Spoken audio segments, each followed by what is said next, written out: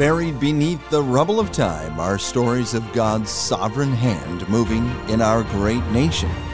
Many believers, hopeless, frustrated, and confused, have all but given up on America. But we have faced dark times before, and by divine providence, overcome. From our studio on Capitol Hill, I'm your host, Brad Wells, with Pastor Mike Creed and Andrew Friedenstein. What does a doctor with a gun and a whole lot of mud uncover for us at Fort McHenry? Take a moment with us to look back and find hope from history. Andrew, set up the story for us. What was it like back there in 1814? Well, the morale of the United States was at an all-time low. Washington, D.C. had just been burned.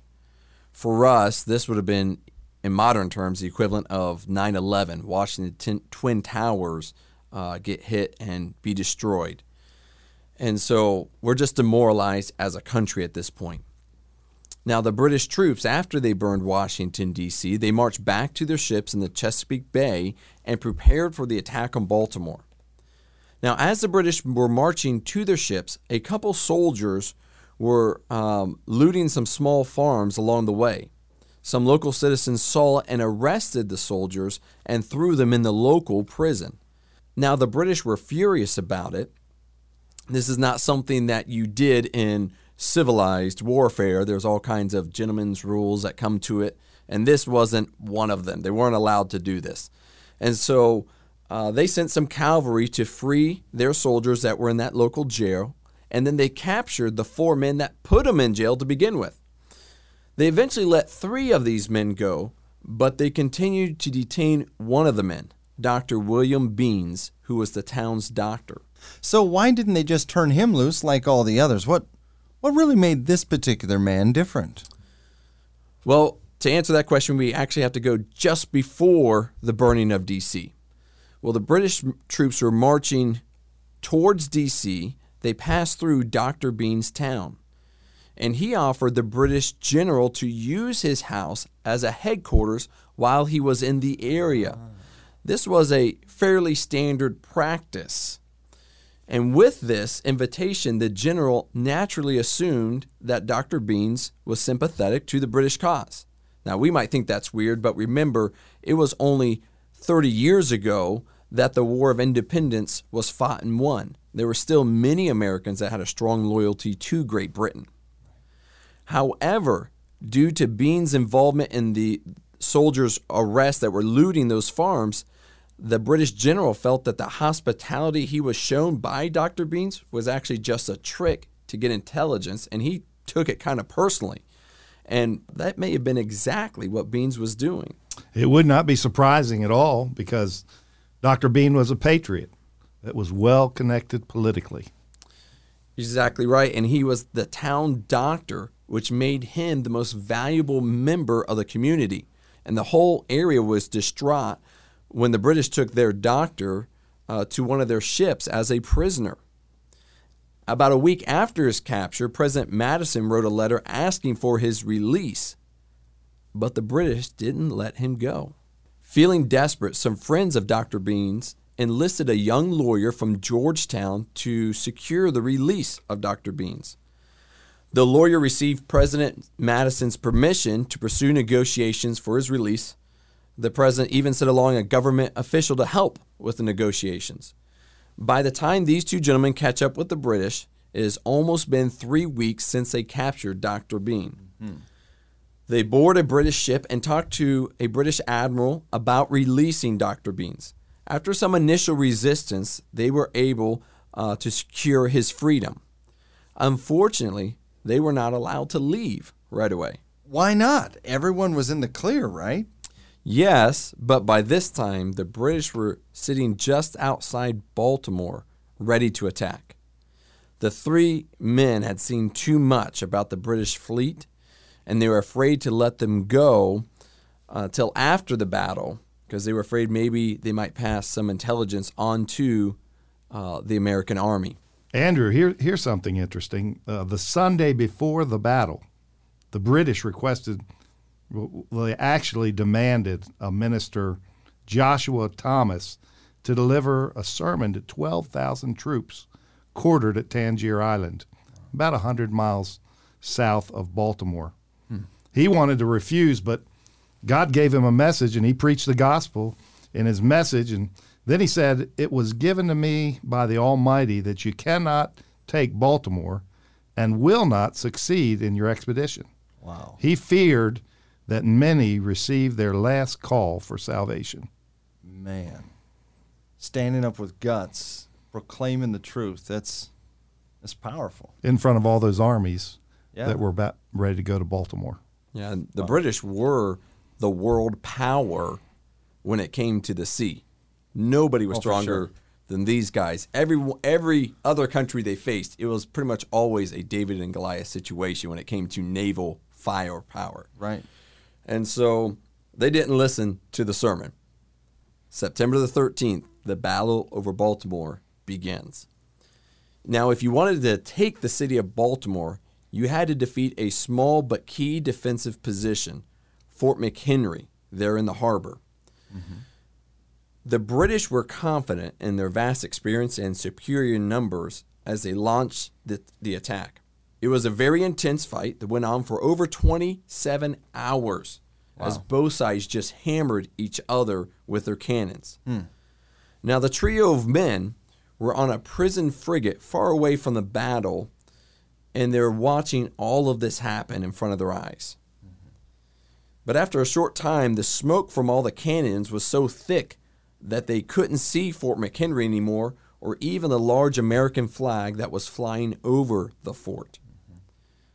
Darkness fell as the British attack continued. The British would occasionally launch Congreve rockets in the air that gave a reddish light so that they could see the fort and continue to fire accurately.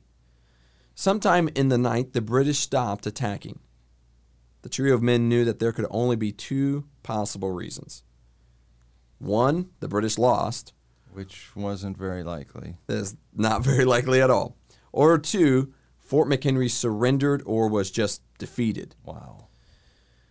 The only way they would know is just by waiting for dawn and looking at the fort and seeing which flag flew over the fort. There it is. I feel that energy. Yeah, as here it comes. As the sun crept over the horizon, they saw Old Glory, tattered but still flying proudly over Fort McHenry. Oh, yeah. So deeply impressed by these events, the young lawyer grabbed a letter and on the back of it penned the words to the poem, The Defense of Fort McHenry. It was this poem that made this lawyer famous, and to this day, every American memorizes his poem. Wow. Of course, we don't say it in poem form, and we even changed its name.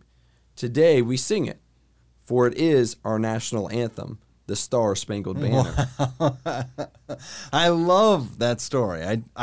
That's amazing. But I do have this one question about how did the British lose over the Battle of Fort McHenry? And they had the numbers, they had the experience, they had everything going for them. They were blasting until they just quit.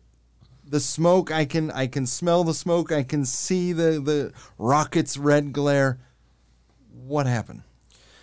Well, they've gone back and looked at this battle, and the historians estimate over 1,500 cannonballs and rockets were fired from the British side to Fort McHenry. 1,500. That is a lot. Wow. I mean, explosion. Every cannonball was designed to, once it impacted something, to explode. So you have the steel going everywhere. But that didn't happen at Fort McHenry. Two main reasons. One, as we mentioned before, Baltimore knew this was coming, so they had been preparing, and they did everything they could. And they put literally tons of dirt around Fort McHenry and made the fortifications just really a big pile of dirt. It was an earthen fort. And the second thing that happened was really God. It rained so much over the previous weeks that all that dirt was nothing but mud. And so the British are firing these cannonballs at the fort, and the mud is just swallowing the cannonballs, and they're never exploding. So there's never really any damage that happens to the fort unless the trajectory is just perfect to get inside the fort, which is hard because you're shooting basically straight across the water. Right. Now, I'm not saying there wasn't casualties in the fort. In fact, there's reports of Patriots' dead bodies being used to prop up the flagpole that in the middle of the fort. But the fort itself was still functioning at the end of the bombardment. And had it not been for all that rain turning that dirt into mud, that fort wouldn't have been anything but really a hole in the ground by the time the British were done. They should have listened to that preacher. I was reading in my Bible, in the book of Judges, I read about a man named Gideon. Mm-hmm. God wants him to fight a battle. He has 32,000 men. Right. God weans his army down to 300 against 135,000 Midianites. Yes. He gives him trumpets, empty pitchers, and lamps. It doesn't look like he's going to have a very good victory. Right. But when you put God in the equation, God is always a game changer. Oh, yeah. Oh, yeah. We see the battle of Sederay at nighttime. The pitchers are broken, the trumpets are blown, the light from the lamps comes out, and the Midianites begin to kill each other. And a great victory was wrought. Out of chaos and fear. Yes. God can use us if we'll make ourselves available to him. So when we do what we can do, God steps in and he does what only he can do. There is hope from our history. The horse is prepared against the day of battle, but safety is of the Lord. Be sure to listen each week and find hope from history. Learn more on our website, awakeamericaonline.org. Subscribe, share, consider partnering with us in prayer.